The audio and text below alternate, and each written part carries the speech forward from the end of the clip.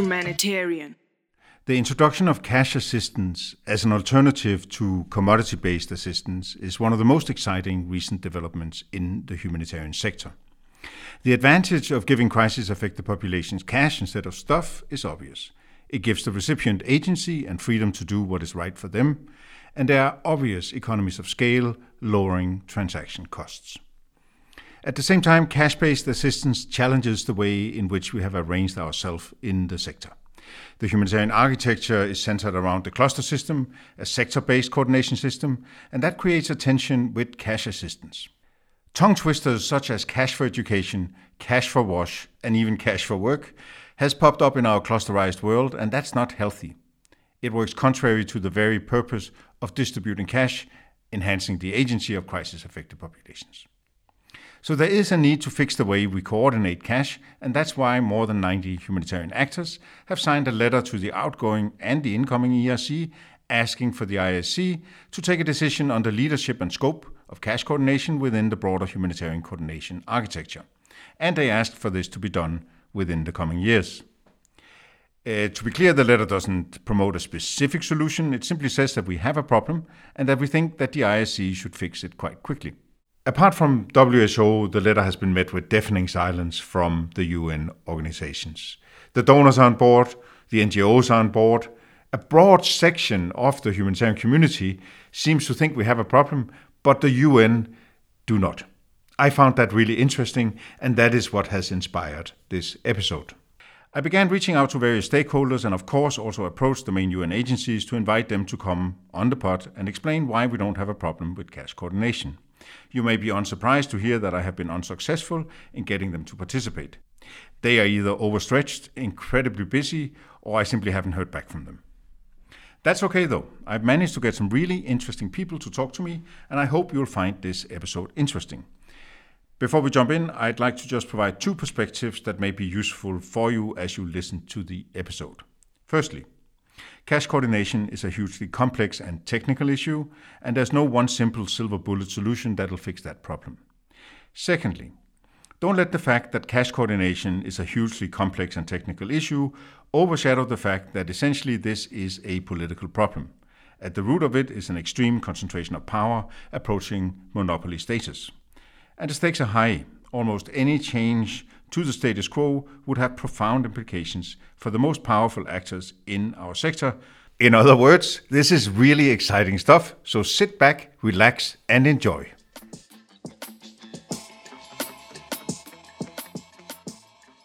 I first reached out to Sophie Tolstrup, who's the head of tech for development policy at the Tony Blair Institute for Global Change. She used to work in the humanitarian sector and she knows a tremendous amount about cash coordination and cash assistance in general. So I thought that was a good place to start.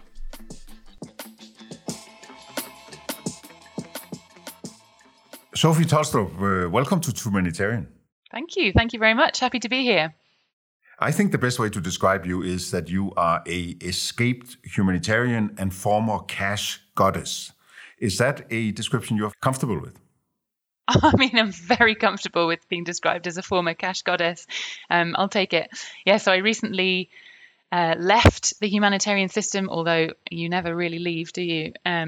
After 5 or 6 years working on cash and within that, a lot of my time spent on cash coordination, firstly for OCHA and then for CALP for the last 3 years. And I've now stepped outside the humanitarian system, but I can't stop thinking about cash coordination, try as I might.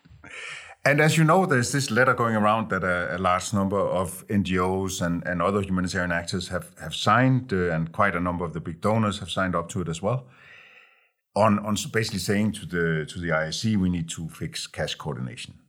So this is a hugely complex and controversial issue. Can you just lay it out for us in simple terms? What is the issue with cash coordination?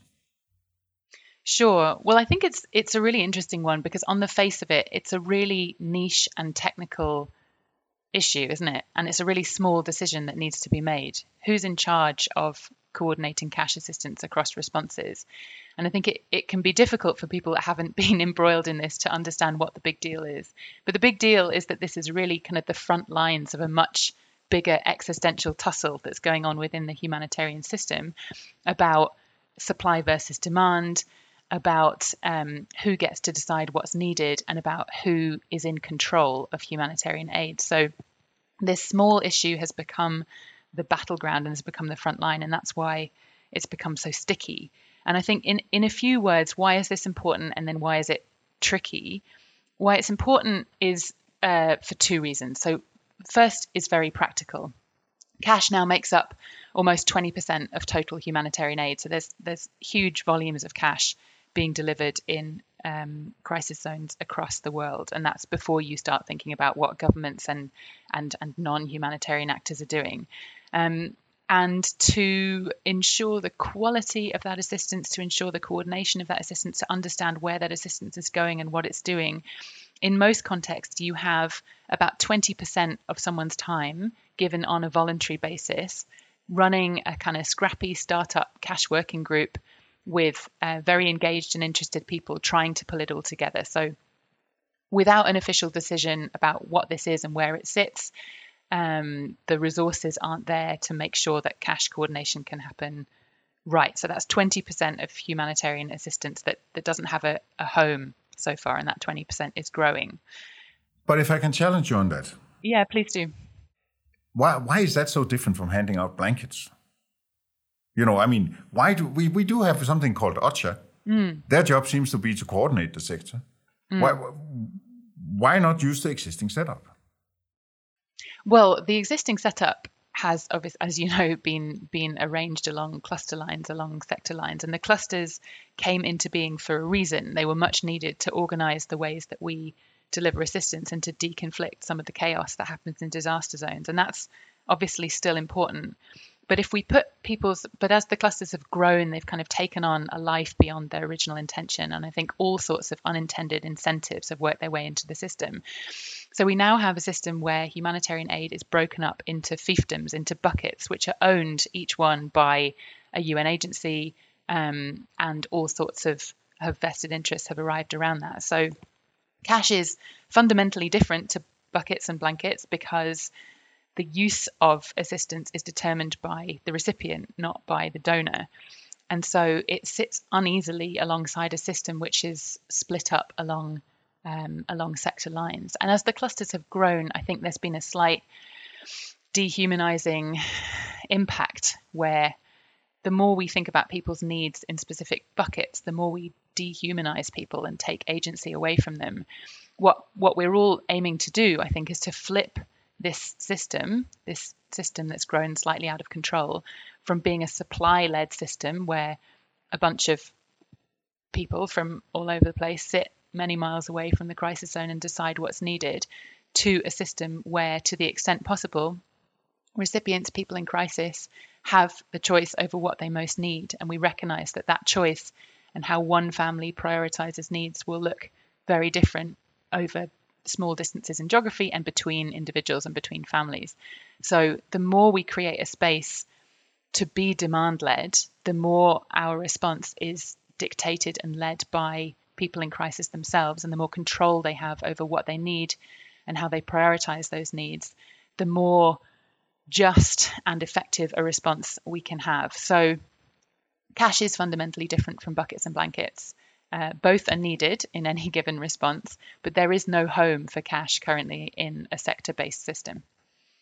One thing that confuses me deeply and I find disturbing is when we start talking about cash for something, cash for education, cash for work. I even heard about. It's just work in my book. Or this business of sectoralizing cash, that seems to run absolutely counter to this idea of enhancing the agency of crisis-affected populations. So what are the implications of our way of thinking sectoral cash, or whatever you call it? Yeah, you're dead right. And I think this cash coordination debate can become very theoretical unless we focus it on this, which is what is the downstream implication of having everyone fighting over cash and having cash split up into sectors. And the clearest example I can think of is Ground Truth Solutions looked at the response in Cameroon, and they spoke to a man called Hamadou who showed them that he had two identical phones given to him by two agencies. Both of the phones received a cash transfer to them. It was just cash. They had to be cashed out from different agents at different times involving two time-consuming and difficult processes. He had been told that the cash that arrived on one phone was for food and food only, and the cash that arrived on the other phone was for shelter and shelter only. Now imagine your life has been turned upside down. You're in a horrible situation anyway. It's pretty time-consuming and difficult to try and hold it all together for yourself and your family. And aid agencies that are purporting to help you are making your life extremely confusing, are putting in place a time-consuming and kind of Kafka-esque process where you're being told that you have a food phone and a shelter phone. We can do better than that. It's such a simple example, but if we get cash coordination right, it's intellectually bankrupt, and it's illustrative of the fact that if we get cash coordination right, what we're trying to do is flip the system, which is currently designed around who are we, what do we have to offer, and how do we want to respond. That needs to be flipped on its head to who are we serving, what is needed, and how would they prefer to receive assistance? What is the assistance that they need? And I feel like that's what the cluster system was trying to do back in the day, but it's drifted so far from that it now has an incentive structure around it that incentivizes these insane, intellectually bankrupt, as you say, ways of helping people in inverted commas while actually just serving our own business models. So for me, that's very clear. What are the different options then that are being discussed right now? What is the different positions in cash world on how to fix this problem? Right, so that's where it gets a little bit tricky, because if you think within the current system, there are four broad options going forward. There's the status quo, which is essentially whoever has the capacity or the will or the spare time or the is quickest off the mark in a given context becomes the leader of a cash working group, which has one foot in the system and one foot outside it. It's not quite clear how it relates to the clusters, how it relates to the rest of the architecture, and we kind of muddle through. And don't get me wrong, that's actually worked well in lots of places across the world. We've seen really brilliant colleagues take up the lead of these cash working groups, be extremely creative with it, build links with government, build links with the private sector, really drive up the quality of cash across the response. But that is down to the right person being in the right place at the right time by chance, and it's never the majority of someone's job. So it can work brilliantly on occasion, but it's not delivering across the piece. And in sudden onset emergencies, we've seen situations where different agencies will waste time and resources tussling over who gets to be in charge of the cash working group, and that's not a situation that any of us want to be in. The second option is simply to approach this like a cluster and assign one UN agency to lead coordination across to lead cash coordination across the world, and that would likely be a mixture of WFP and UNHCR, depending on the type of response that you're looking at. I think the advantages of that are it's very clear. It puts the richest agencies behind it, so you suddenly have resource. And those agencies have a lot of technical capacity because they have been delivering cash for a long time. The challenge is that because both of those agencies work along specific sector lines, you lose the multi-sectoral aspect of cash. You lose cash's cross-cutting nature, and cash starts to be controlled by a specific sector. It's also a bit of a challenge because we talk about cash a lot as building a more inclusive ecosystem and building and bringing more players into the mix. WFP and UNHCR have both for a long time operated an implementing partner model where they're the boss, they decide what happens, and NGOs and others go and implement that plan. And I think there's a fear that that model would be replicated in a cash cluster-like setup. Is there a difference between the perspective of WFP and UNHCR? Because, I mean, what they have in common, obviously, is that they're very powerful UN agencies. But the difference between them, for me, is that whereas UNHCR has a mandate to protect and assist refugees, WFP has a sector responsibility within food security. Does that position them differently vis-a-vis this conversation? Yeah, it does. It does. And I think in many ways, UNHCR's current setup is much more easily extrapolated to deal with cash. They have a basic needs approach. I think WFP also, given how much cash they're using, and how developed their cash systems are, there's a strong argument to say that WFP should, of course, retain its food security mandate, but should also be allowed by its donors, by the rest of the UN, to expand into a more multi-sectoral agency. They are using cash at such scale that pretending it's all for food security outcomes is becoming increasingly difficult, and they're having to tie themselves into more and more pretzel-like knots. So both WFP and UNHCR could easily expand into being that multi-sectoral agency in the absence of a kind of clear emerging option that everyone is comfortable with, of course, because there are winners and losers in all of these options. We look to the existing humanitarian authority, the IASC, to make this decision on behalf of the humanitarian system. And that's increasingly impossible. That puts them in a bit of a stalemate. To borrow someone else's phrase, not my own, asking the IASC to decide on leadership of cash coordination is like getting turkeys to vote for Christmas. Everyone in that room would like to own cash and would like to be the champion of cash going forward. And so how can you ask a group of leaders of the most powerful UN agencies to decide which of them gets to take that? It's impossible. It's something that IASC has been unable to do and unwilling to do over the past several years. Which is why it's so interesting that right now the donors, who after all do foot the bill here, have just done that. They've just asked them to fix it. And not for the first time.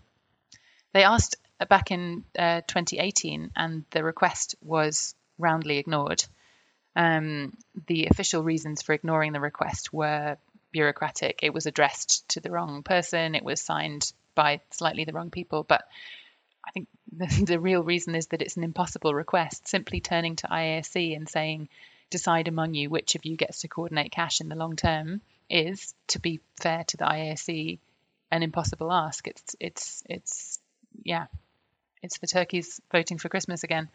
So we have option 1, which is muddled through. We have option 2, give it to HCR or WFP or both of them.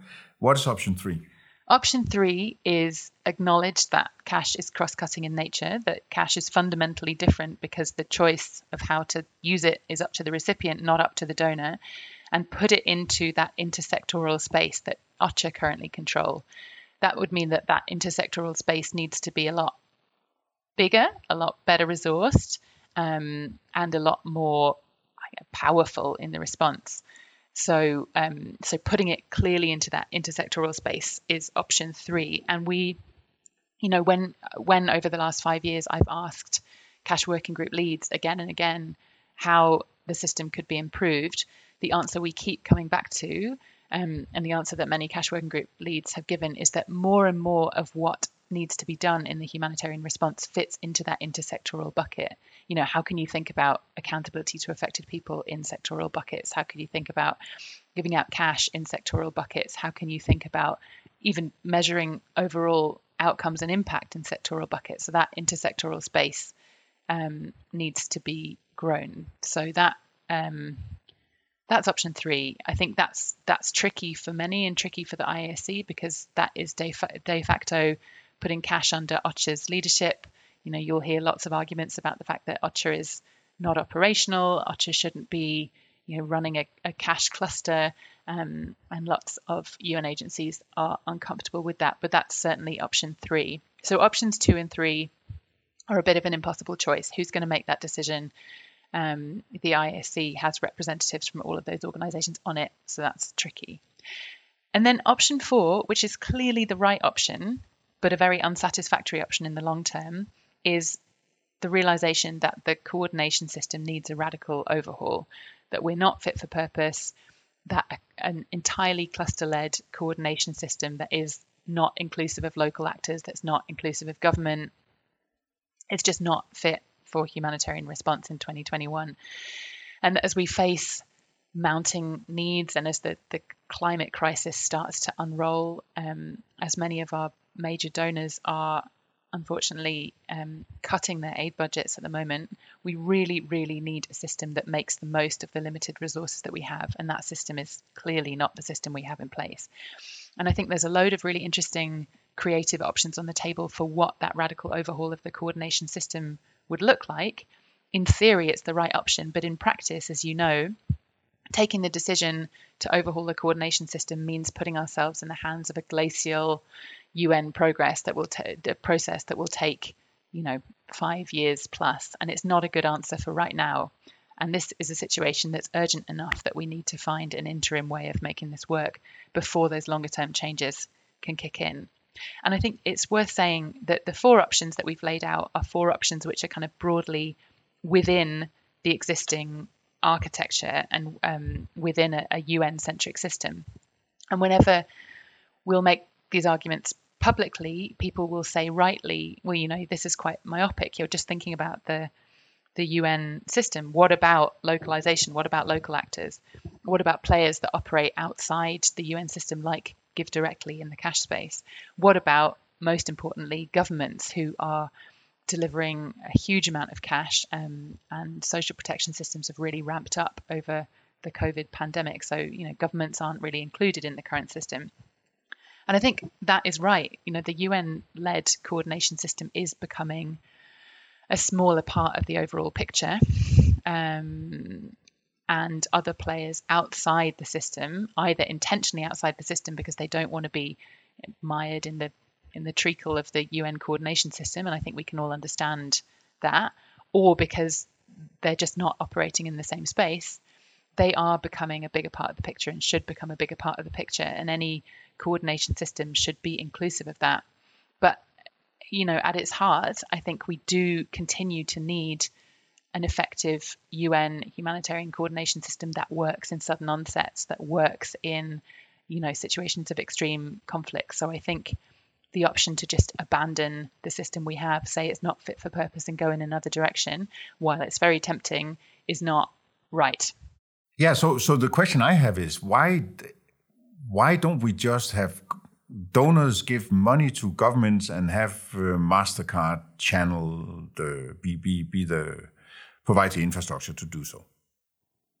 Right. Yeah, I think there's been really interesting arguments over the last year as we've seen the expansion of social protection about what is the role of government in humanitarian action. And I think in the most simple terms, working through the government works where the government have the capacity and willingness to serve and assist all of their citizens. But the majority of situations in which humanitarian actors find themselves are situations where the government doesn't have that capacity or doesn't have that willingness. Now, I think humanitarian mandate has obviously expanded massively from where we were in the 80s and 90s, and we now do find ourselves in lots of situations which are probably best characterized as development settings or situations of extreme poverty, where the government does serve all of its citizens, and the government, either alone or with some technical assistance, does have the capacity to channel assistance to those citizens through its systems. And there, I think we should be working much more with governments, and we should be working to support government capacity and government's ability to serve their own citizens. It's obviously not going to work everywhere, and it's not going to work all of the time. I think the idea about working with the private sector, working with MasterCard and others, is an intriguing one, and it's one that the humanitarian system has really wrestled with for many years. I think there is this deep suspicion among humanitarian actors of working with the private sector because we say, their motives are profit-driven, their motives are not humanitarian. I think, to be fair, you could say that for lots of actors within the existing humanitarian system. And I think it's a huge mistake if we are trying to replicate the wiring that, some of these big private sector companies have spent many years and many millions of dollars putting in place. I think we should work better with private sector actors, but I don't think they're the answer. I think at heart, you still need a humanitarian assessment system that's figuring out who needs assistance, how to get the assistance to them, and then checking on the other end that the assistance has done what it said on the tin. Sophie, thank you so much for coming on Humanitarian and providing your insights. We miss you in the sector. We really do. Please come back soon. And And I was, of course, hoping for easy answers and recipes on what to do, but I think what you have provided is an incredibly deep insight into just how complex this issue is, and thank you for doing that. Thank you so much. I've loved it, and good luck with the rest of the podcast. I think you could hear why I chose to begin this episode by talking to Sophie. She has a very deep understanding of these issues and a very clear way of presenting them. At the heart of the problem is the sector-based coordination system, the cluster system. And so the second person I chose to speak to is Patrick Sass from the Center for Global Development, a think tank in Washington.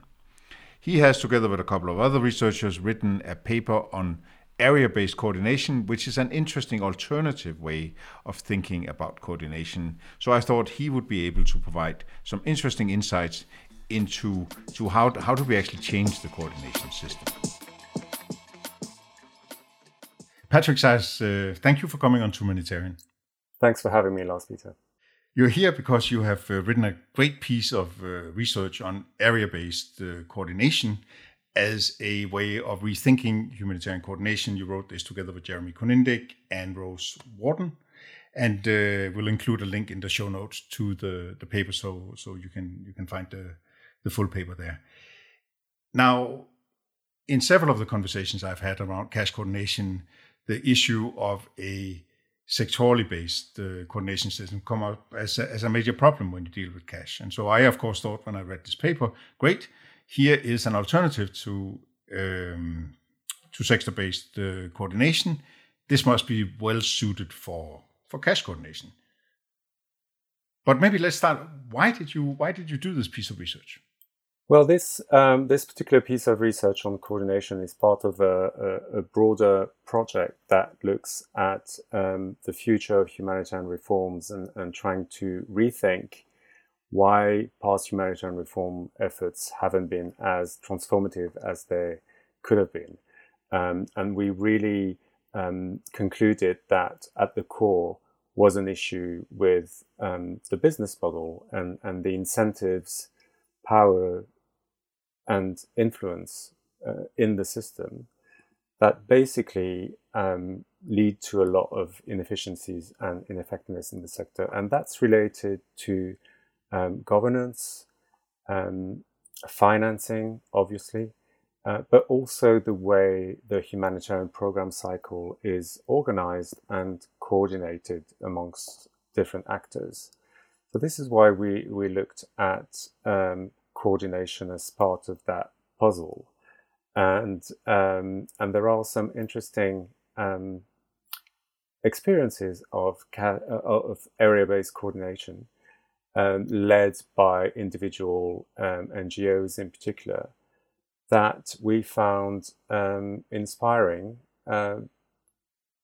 for potentially evolving the current coordination model that's based on very rigid sectors through the clusters.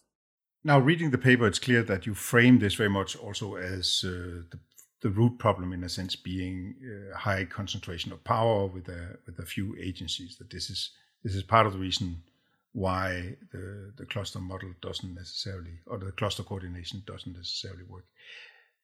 How would that be based? How would that be different with area-based coordination? Wouldn't we just replicate the same pattern with the big agencies coming in and dominating the areas?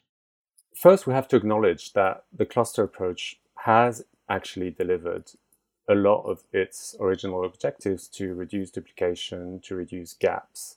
It's improved coordination, made it more predictable, and it's also made it a bit more accountable. And in terms of its technical function, its normative function of, applying similar standards of humanitarian action everywhere, I think it's actually been quite successful. But after 15 years, its shortcomings have also become clearer, and they're exactly what you're referring to. It's the exclusion of national and local actors. It's the fact that the center of gravity of the cluster model is at the capital level rather than at the local level, at the community level. And importantly, this fundamental fragmentation of people's needs and capacities by sectors. And that affects how resources flow. At CGD, we found that 77% of funding goes to or through cluster lead agencies. In Sudan, there's a 20,000% difference between the WFP appeal compared with the largest national NGO in the food security sector appeal. So I think cash really shines a light on this because basically it's multi-sector. I think area-based coordination, the model that we advocate for in the CGD paper that we published last year, is much closer to the ground. It involves local actors much more because they don't have the time and resources to attend multiple coordination fora by sector. It makes participatory approaches easier for the same reasons. And more importantly, it also allows for a holistic assessment of needs and vulnerabilities and for better adaptation to context. And that requires a multi-sector, a multidisciplinary approach. And it also opens the possibility to basically integrate much more with development actors and other actors. So the main advantage really is to reorganize the program cycle and the resource allocation by geographical area rather than sector. Yeah, I fully agree with that analysis, but would it lead to a more distributed power in the system? Wouldn't it be possible to simply maintain a high level of concentration of power and have the big checks being written to a few big agencies and then have them dominate the areas? I get the point about the holistic assessment of needs, the lower transaction cost, all of that, but would it really disperse power? Well, what we're advocating for, in fact, is much more of a hybrid model where actually the area coordinator is somehow delinked from operational delivery. So OCHA? Not necessarily OCHA. It could be any other actor that's not involved in delivery. It could be an NGO that's local and that has the capacity to organize delivery. It could be the government. This hasn't been tested at scale, so it does need to be tested.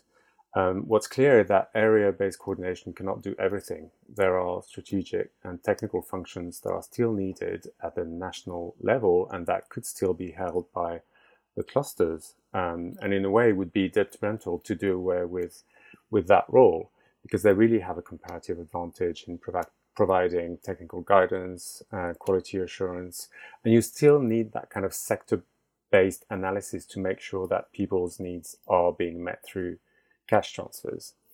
I think this idea also of the last resort function is useful in the cluster approach. So do you think we can solve the cash coordination problem without area-based approaches? I think that the cash coordination issue could benefit from some of the ideas around area-based coordination. But I think ultimately you can't completely fix it without an overall change in humanitarian coordination, and applying area-based coordination models only to cash would not really make sense. So I think this has to happen within an overall change to the coordination architecture, one that doesn't ditch the clusters, but really realigns their role with their comparative advantage and gives much more weight to locally led coordination and programming, including more responsibility on how needs are defined, on how resources are channeled. And for that, I think there's a need to unbundle all the functions that are required in the program cycle to make sure that they're not all performed by the same agencies, which is what is happening at the moment. The coordination, in a way, should be performed by dedicated non-operational actors, coordinators that should be empowered normatively. But that means that we will have that will flip the political economy of the humanitarian sector upside down. It will realign it. Yes, flip it upside down, but in a way, you can't have you can't pursue objectives or of people-driven response, holistic response without looking at the overall model. And I think it really needs to be looked at not in isolation, but also looking at the other incentives that are not enabling change at the moment. And I think one of the main issues is that, and it's not really related to this, but that core functions of the multilateral humanitarian agencies, the NGOs, etc., at the moment are financed through the overheads on programs.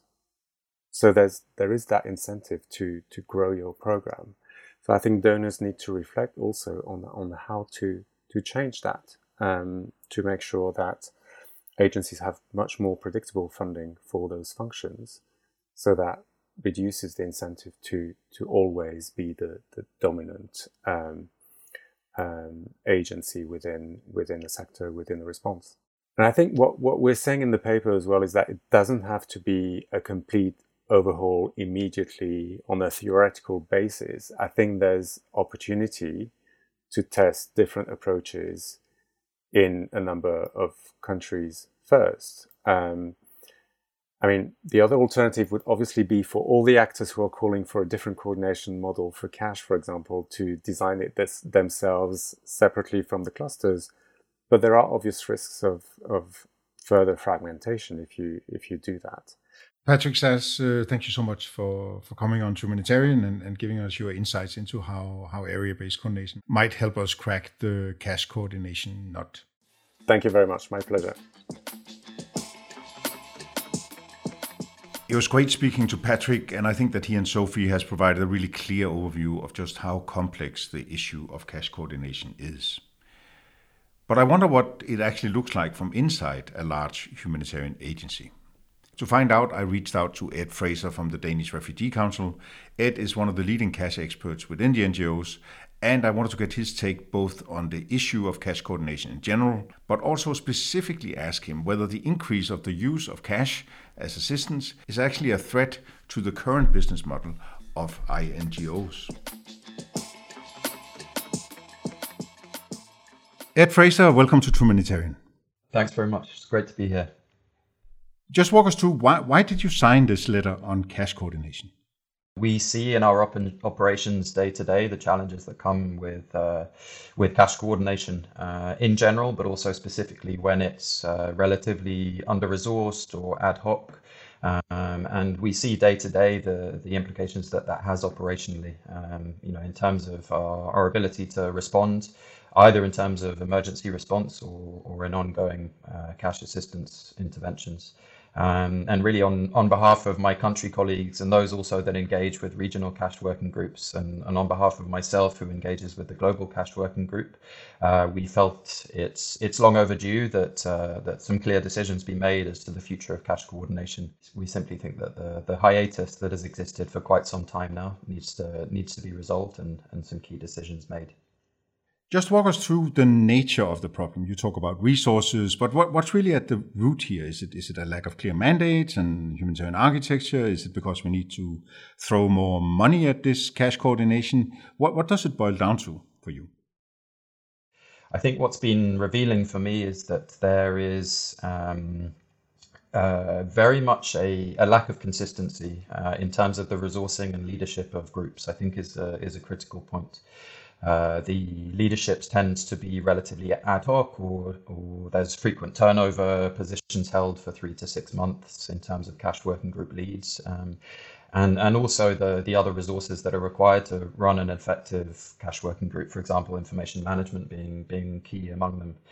And so on the one hand, I would say that it is a resourcing issue. But I would also say that the answer isn't simply churning more money into cash working groups. There needs to be a reflection, as you touched upon, in terms of the mandate and the legitimacy. Okay, so what is it? What do we need? Do we need a cash cluster? Well, the debate, or at least some debates I've engaged in, have spoken about whether cash coordination needs to be the same in all contexts, or whether there's necessarily a need for flexibility. And I think this is also one of the challenges that comes.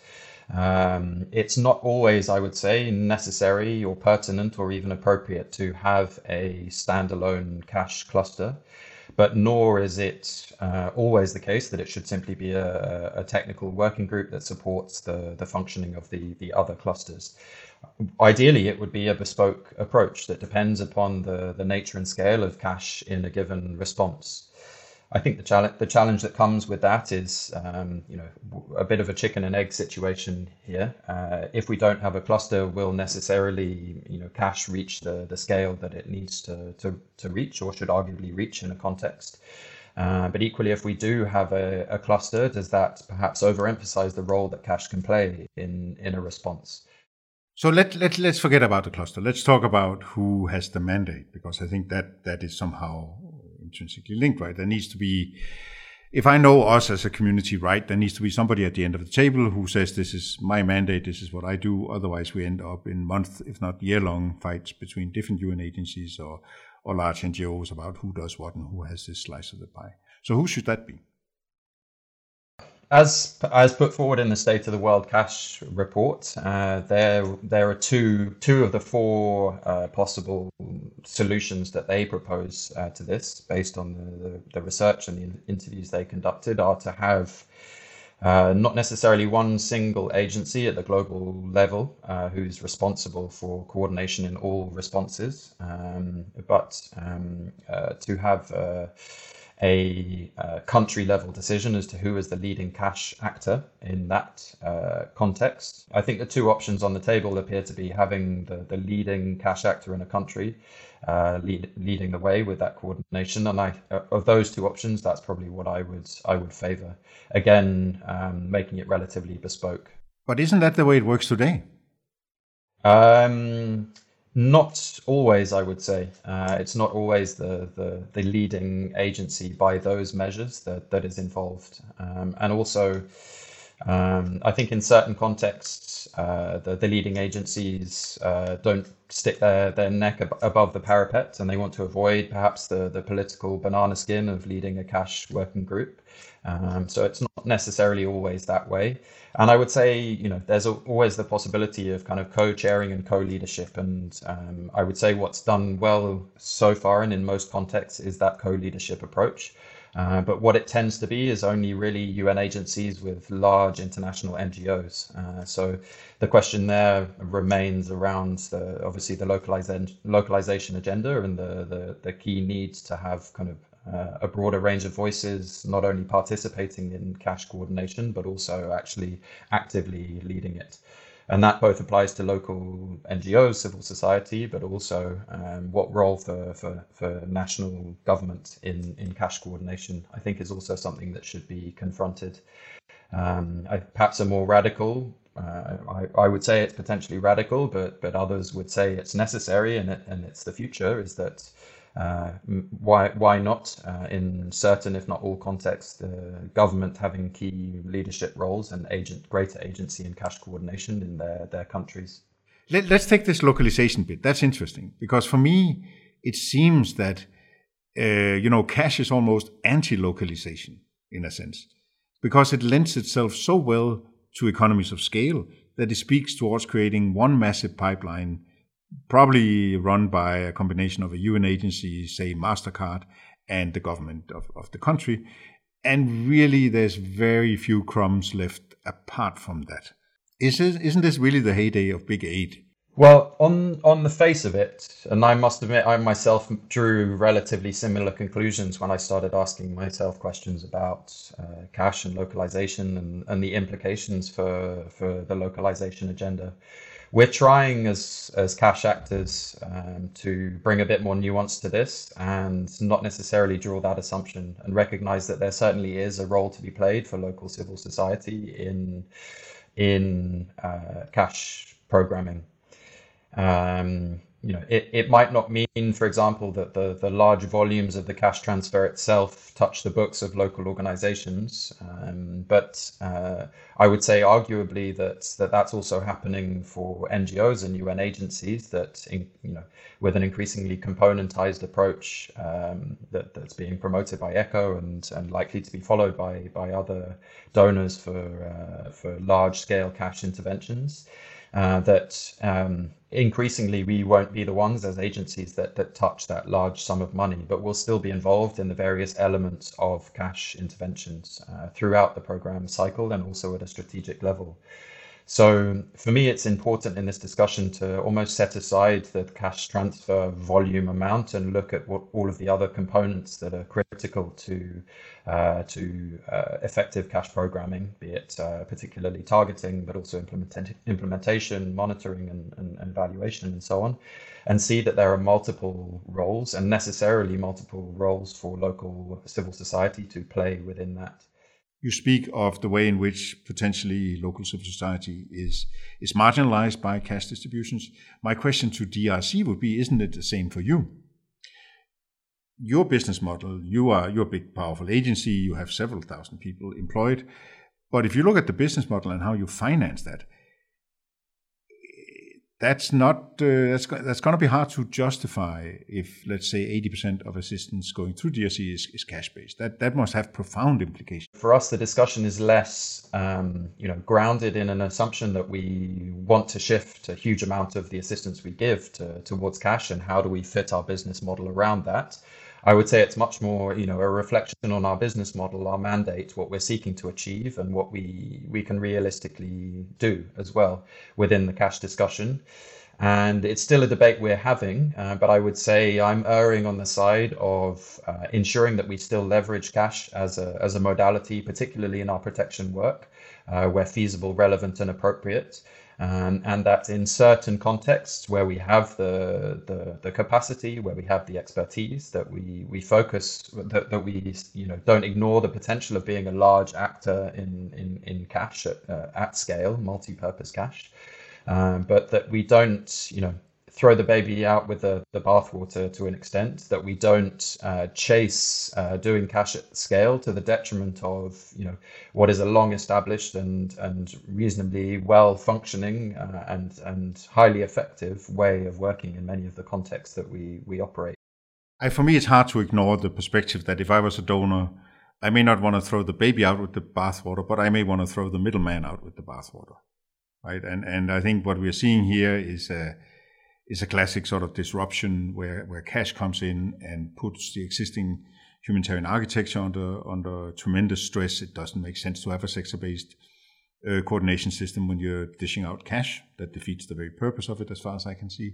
And secondly, the economies of scale and the way tech can distribute and allocate large amounts of cash with very little cost means that the existing institutions that currently operate with a different modality come also under great pressure. And it's, for me, hard to see how there would not be a number of the big NGOs struggling to continue at the level they're at if cash really goes to scale. I suppose the question there is also, should we be? Should we necessarily be the ones who are distributing large sums of cash? Cannot alternative mechanisms be adopted? Obviously, there's increasing engagement with financial service providers. There's increasing engagement of other mechanisms beyond kind of us to them cash distribution. Obviously, considerations around peer-to-peer giving, around a greater understanding of remittance systems that are, orders of magnitude greater than cash distributions in humanitarian cash distributions within multiple of the contexts where we operate. And then obviously, as I've mentioned a couple of times, is the discussion around social protection, and are not in certain contexts, at least, government systems best placed to be that channel, and what can we as agencies do to support that, or perhaps in certain contexts to take a step back and focus on alternatives. I think that's one of the challenges of the growth of cash, is that it's become something which we end up sort of coveting or designing our ways of working around, when actually sometimes the best thing to do is to say, this isn't for us. We'll focus on providing whatever support might surround that cash assistance, be it allowing for effective referrals to our protection teams to provide more bespoke, non-resource based support. Or simply, avoiding the cash discussion altogether. It's not a very popular thing to say when we're looking to, maintain, if not increase, the amount of funds that we raise. But we shouldn't chase that money if it compromises the quality of our work elsewhere, or the role that we are best placed to play in a response. Take the Tigray response, for example, at the moment that we're operating in. I would say at the moment there are certainly actors that are providing some cash and even potentially supporting markets. But within DRC's response, we've rightly, I would say, focused on other areas, either because they were a gap or simply because we had the capacity and were best placed to fulfill them. Ed, thank you so much for coming on the pod and sharing your perspective. It's, to be honest, been difficult to find many people who would like to come on and discuss this very difficult, complex issue that's quite political. And I deeply appreciate you coming in here and answering these questions. And thank you for all the work you do in Cashland on trying to make this modality even more powerful. Great, thanks very much, Lars, and just can't wait to see what comes of the letter and what follows after that. But thanks for the time, and I'm looking forward also to hearing the views of others that have contributed to the pod, and let's hope it helps drive the agenda forward. The final piece of the puzzle I was able to find for this episode is the donor perspective. Donors pay the bill for most humanitarian operations, and almost all of them have signed the letter. That makes the silence from the UN system even more remarkable. I reached out to Isabelle Pelli, who is the global thematic expert on cash and basic needs for ECHO, to hear what she had to say. Isabelle Pelli, welcome to Trumanitarian. Thank you, Lars Peter. Good to be here. You're the global thematic expert for ECHO on cash and basic needs. And ECHO, of course, is one of the donors who have signed this letter that this episode is about. And the first thing I'd love to ask you is, how come you signed the letter? How come you backed this initiative? Well, this is an issue that ECHO has felt strongly about for some time, along with other donors, and something that we've really been discussing within the Donor Cash Forum, which ECHO co-leads. As you may know, there was a letter written through the Good Humanitarian Donorship Initiative in 2018 to the ISC requesting that cash coordination be addressed. And unfortunately, that was ignored. But it definitely didn't make the problem go away. So in 2019, these discussions were reinitiated through the Grand Bargain Cash Workstream, and we actually even needed to set up a sub-work stream called Tackling Political Blockages.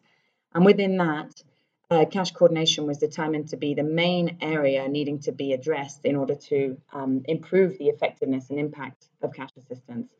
And this confirmed the findings of 2 successive State of the World cash reports. So for us, it was something that we absolutely couldn't ignore.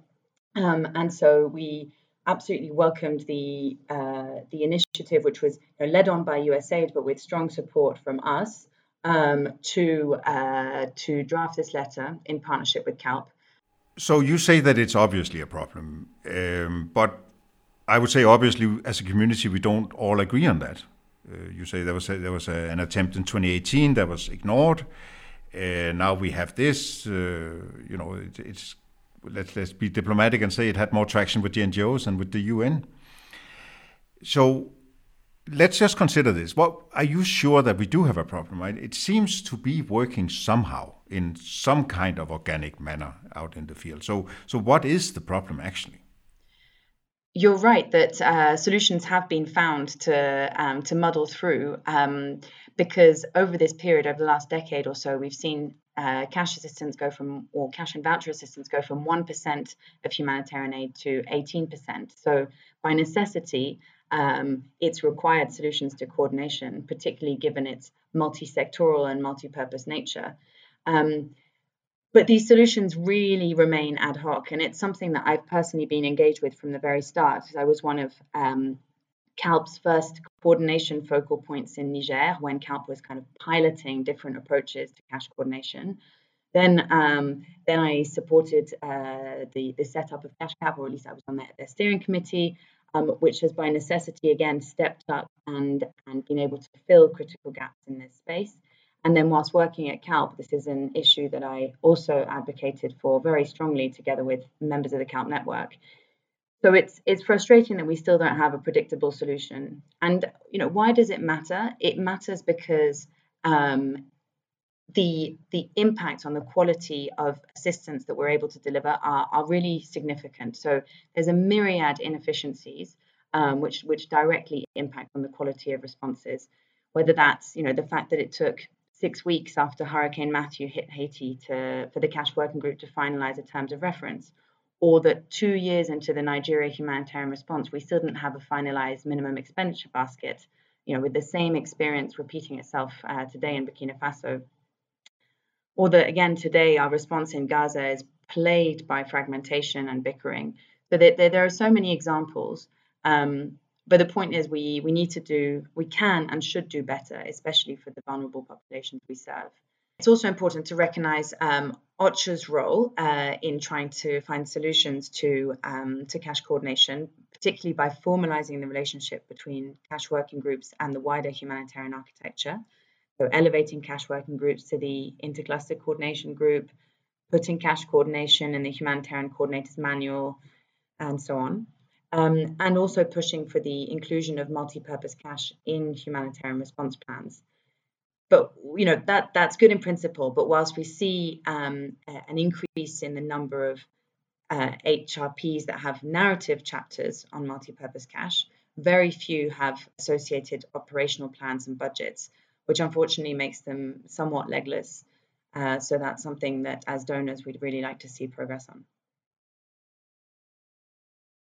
But clearly what we're facing here, and as the name of the sub-working group of the Grand Bargain indicates, this is political. And the obstacles are political.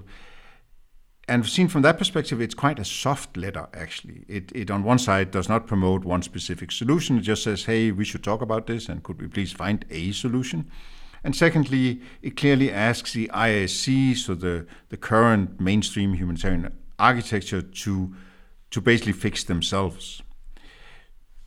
Taking into account the political nature of this, the experience from 2018 with the previous letter, what in your head are the scenarios moving forward? How hopeful are you that we actually will see some change? Either big change, small change, any change, no change? What are you thinking? So agreed that the letter is top line, and it seeks to find a solution saying that we see the current cash coordination arrangement as suboptimal. But it was deliberately so in order to galvanize ownership and momentum, which it clearly has, but also being effectively allowing us to draw a line in the sand to indicate who agrees with the need for a solution and who would like to be part of that solution, and highlighting, therefore, as you say, the political nature of it. So in terms of what that means going forwards, as you know, that the signatory letter, it's been sent to the ERC by CALP and USAID, and with that was a clear request, firstly for acknowledgement of receipt, and secondly for a roadmap on how the ISC will work towards taking a decision. And by acknowledging the critical role of the ISC in taking this forward, we're also we're requesting them to see how the current humanitarian architecture can be adapted to more rightfully take on the responsibilities of cash coordination. One of the previous interviewees in this episode, Patrick Sass, used the word unbundling. He said we need to unbundle the different functions here so that not one agency does everything. And I know that ECHO a couple of years ago in Lebanon tried that, to unbundle the monitoring or the distribution from the monitoring. Could you speak a bit about that experience and to what extent that is the way ECHO sees the managing And to what extent that is the way ECHO sees managing cash moving forward, unbundling or chopping up the value chain, or however you want to put it. Yeah, thanks. I think it's not a new idea. In fact, it was very much at the heart of the high-level panel on cash assistance, which was published in 2015. The idea that to increase the accountability, particularly of large-scale cash programming, it was necessary and appropriate to look at segregation of functions along the program cycle, and particularly with regards to monitoring functions, but also to some elements relating to design and some of the more common services, which can be very much disassociated from the pure delivery of cash. And that's something that ECHO put into its large-scale cash guidance note, which was published in 2017 and which we're currently in the process of reviewing. In practice, because of many of the issues we've been discussing on this podcast in terms of how assistance is designed and delivered by the same agencies, it's been challenging to put this into practice. But the Lebanon example is an interesting one of where we, together with other donors, have funded a consortium of NGOs to monitor large-scale cash assistance programs run by the UN and provide that accountability function. And that's actually been particularly relevant in the context of the ongoing challenges in Lebanon in relation to inflation in particular. It's also something that we've done with the Turkey ESSN program, where we have third-party monitoring of that program as well. So we're seeking to learn from those experiences, encourage other donors to co-fund those initiatives, also see how we can, as you say, unbundle some of the other functions, including around assessment and design. Congratulations. If you're listening to this, you have made it to the end of the longest episode of True Humanitarian so far. I hope you've enjoyed the perspectives of our brilliant guests. Cash coordination is obviously complex, and it will take us a while to figure out how to get better at doing this. To me, two things seem clear. One, we have to discuss this, and we have to experiment. Silence or ignoring the problem is not an option. The status quo is not satisfactory, but it's also not realistic to discard the current system and opt for a new blueprinted humanitarian architecture.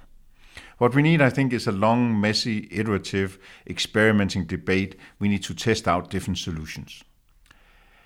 And I hope that what you've heard in this episode, the ideas and perspectives that our guests have presented, have been useful for you, and that will help us move the discussion forward. It's about the rights and the freedom to be, for people to choose their path in life and dream. Souls of men beyond what you see. Stages are different for each. Who will lead? Cycles of outsiders that get fat checks, fly in, fly out of places with slums and jets. Ask better questions, pick apart, educate, and no one is safe. We're here to build and debate. We are searching for more. Open up your mind beyond rich or poor. For the truth, you've been warned. Humanitarian.